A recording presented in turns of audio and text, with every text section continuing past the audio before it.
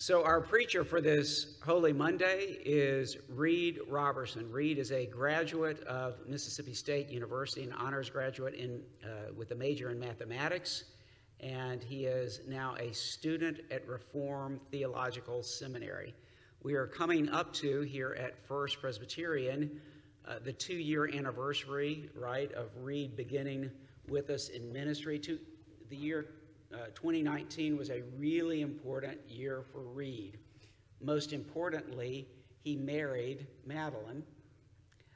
Right before then, he started as a ministry intern with us, working with me as a pastoral ministry intern.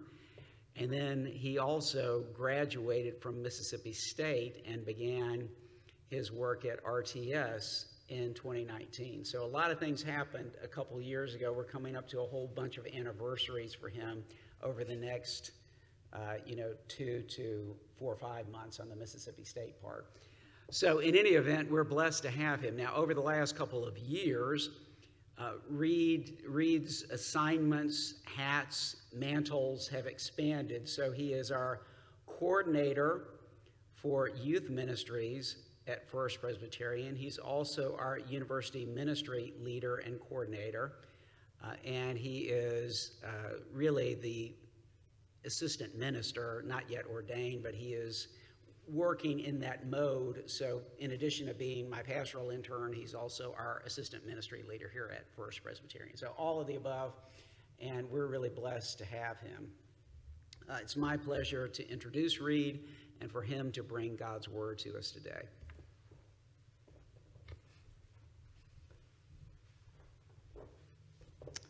So today we're going to be looking at 1 Peter chapter 1, verses 13 through 21. So if you would turn there with me.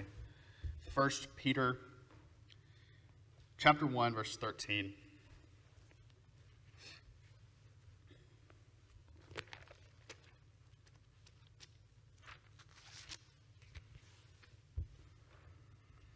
Hear God's word. Therefore, preparing your minds for action, and being sober-minded, set your hope fully on the grace that will be brought to you at the revelation of Jesus Christ. As obedient children, do not be conformed to the passions of your former ignorance, but as he who called you is holy, you also be holy in all your conduct. Since it is written, you shall be holy, for I am holy. And if you call on him as Father, who judges impartially, according to each one's deeds, conduct yourselves with fear throughout the time of your exile, knowing that you were ransomed from the futile ways inherited from your forefathers, not with perishable things such as silver or gold, but with the precious blood of Christ, like that of a lamb without blemish or spot. He was foreknown before the foundation of the world, but was made manifest in the last times for the sake of you, who through him are believers in God, who raised him from the dead and gave him glory, so that your faith and hope are in God. This is the word of the Lord. Thanks be to God. Let's pray together. Father, we ask that you would bless us this morning as we come to your word, and that you would make us holy as you are holy, that you would teach us to follow you in holiness, that you would teach us to follow your Son into death. Would you remind us of his great sacrifice for us this week? Would you teach us to follow him there? In Jesus' name, amen. So it is Holy Week. Yesterday we celebrated Palm Sunday, and we had the kids come up and wave palms and celebrate in that way. But I think we often forget that for Jesus, Palm Sunday was maybe not the greatest day of his life. And in fact, if you look in the Gospels, what Jesus actually did as he entered Jerusalem was that he began to weep. He looked at Jerusalem and he said, "Oh, Jerusalem, Jerusalem, how I longed to gather you near." And that same week, he went into the temple, and that's when he overturned the money changers' tables. That's when he rebuked the Pharisees.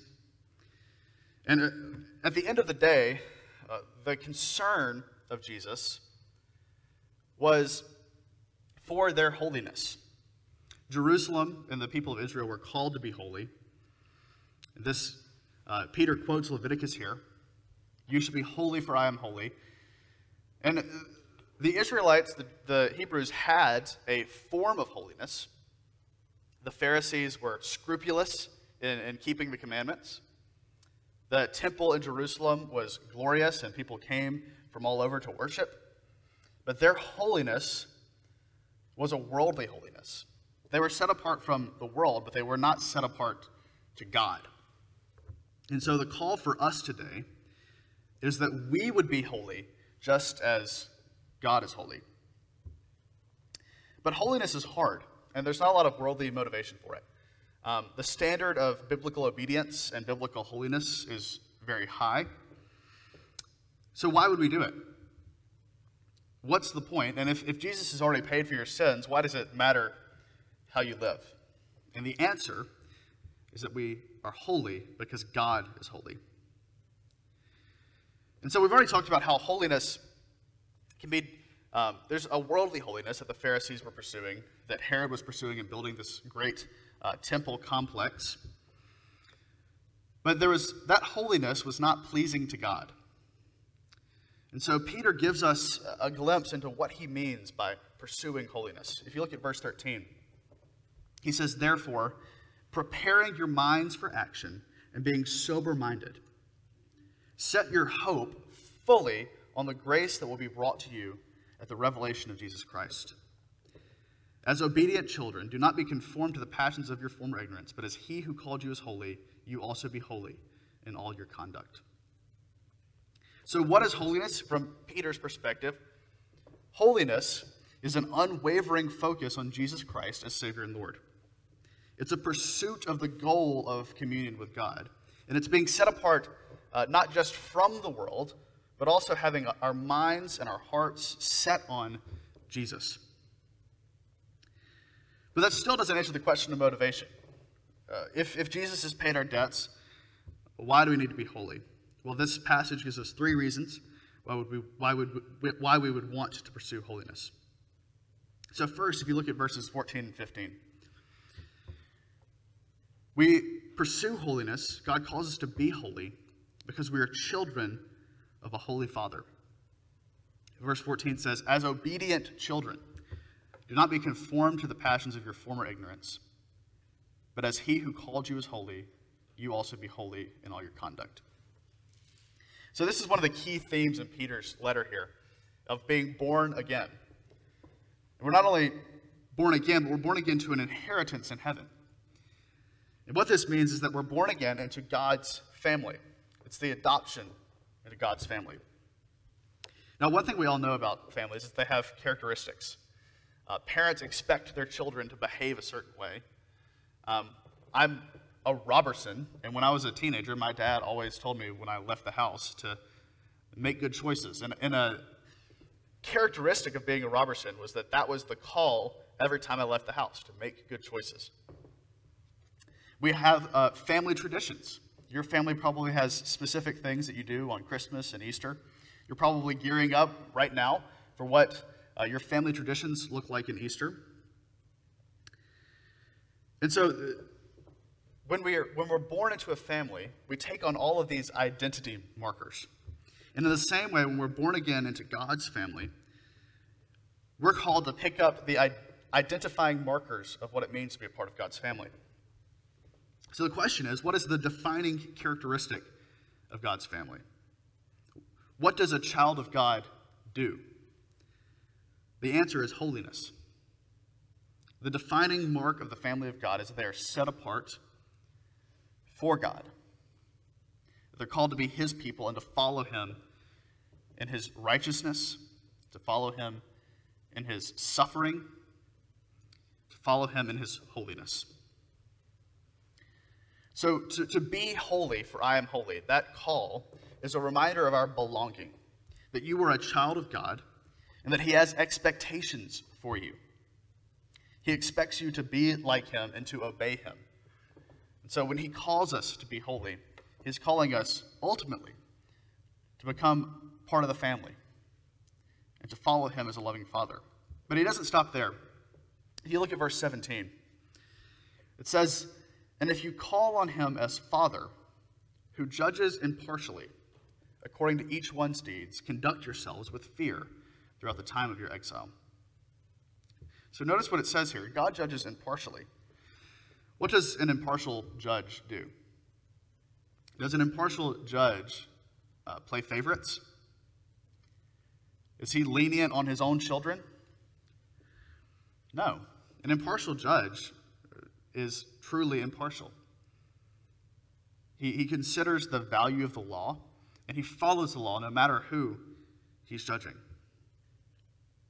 So just to clarify, we could debate about this, but what Peter's talking about is not final judgment. What Peter is referring to is a day-by-day judgment. God measuring what you do. And the Bible tells us that there are earthly blessings and curses for our obedience. And there are heavenly rewards and curses, or heavenly rewards, no curses, for our obedience. And so, not only as children, but as servants of a judge, we want to seek God's reward and seek God's favor. Seek the favor of the only righteous judge, and the judge who defines holiness and defines the law and defines righteousness. So often we seek the favor of earthly judges. What does my neighbor think of me? What do the other parents at the soccer field think of me? But at the end of the day, the only judge that counts is the righteous judge in heaven. And so we seek God's favor because he is the righteous judge. And the third motivation, be holy because you were bought with a price. Look at verse 18. Knowing that you were ransomed from the futile ways inherited from your forefathers, not with perishable things, such as silver or gold, but with what? With the precious blood of Jesus Christ, like that of a lamb without blemish or spot. He was foreknown before the foundation of the world, but was made manifest in the last times for the sake of you, who through him are believers in God, who raised him from the dead and gave him glory, so that your faith and your hope are in God. You were bought with Christ's blood. So what does that mean? It means you were dead in sin, you were a slave to sin, and you were a child of sin. But now, through the redemption of Christ, who God raised from the dead, you are alive in Christ. You are a servant of the King of Kings, and you are a child of God. And so we owed an unpayable debt to God for our sin, but Christ paid the debt for us. And you also notice here that the language is slave language, which we're sort of uncomfortable with as Americans. We think slavery was in the past. That's not something that we want to deal with. But and I think that's a right impulse to have a bad taste for slavery, at least in an earthly way. But Christians are called to be slaves and servants of God. And so the Bible is clear that on earth, it's better to be free than a slave. But why is that? Earthly freedom means that we only serve one master.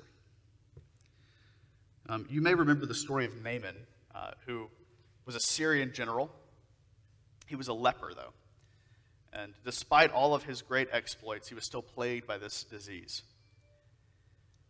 And so he hears from a girl that he was actually a master over.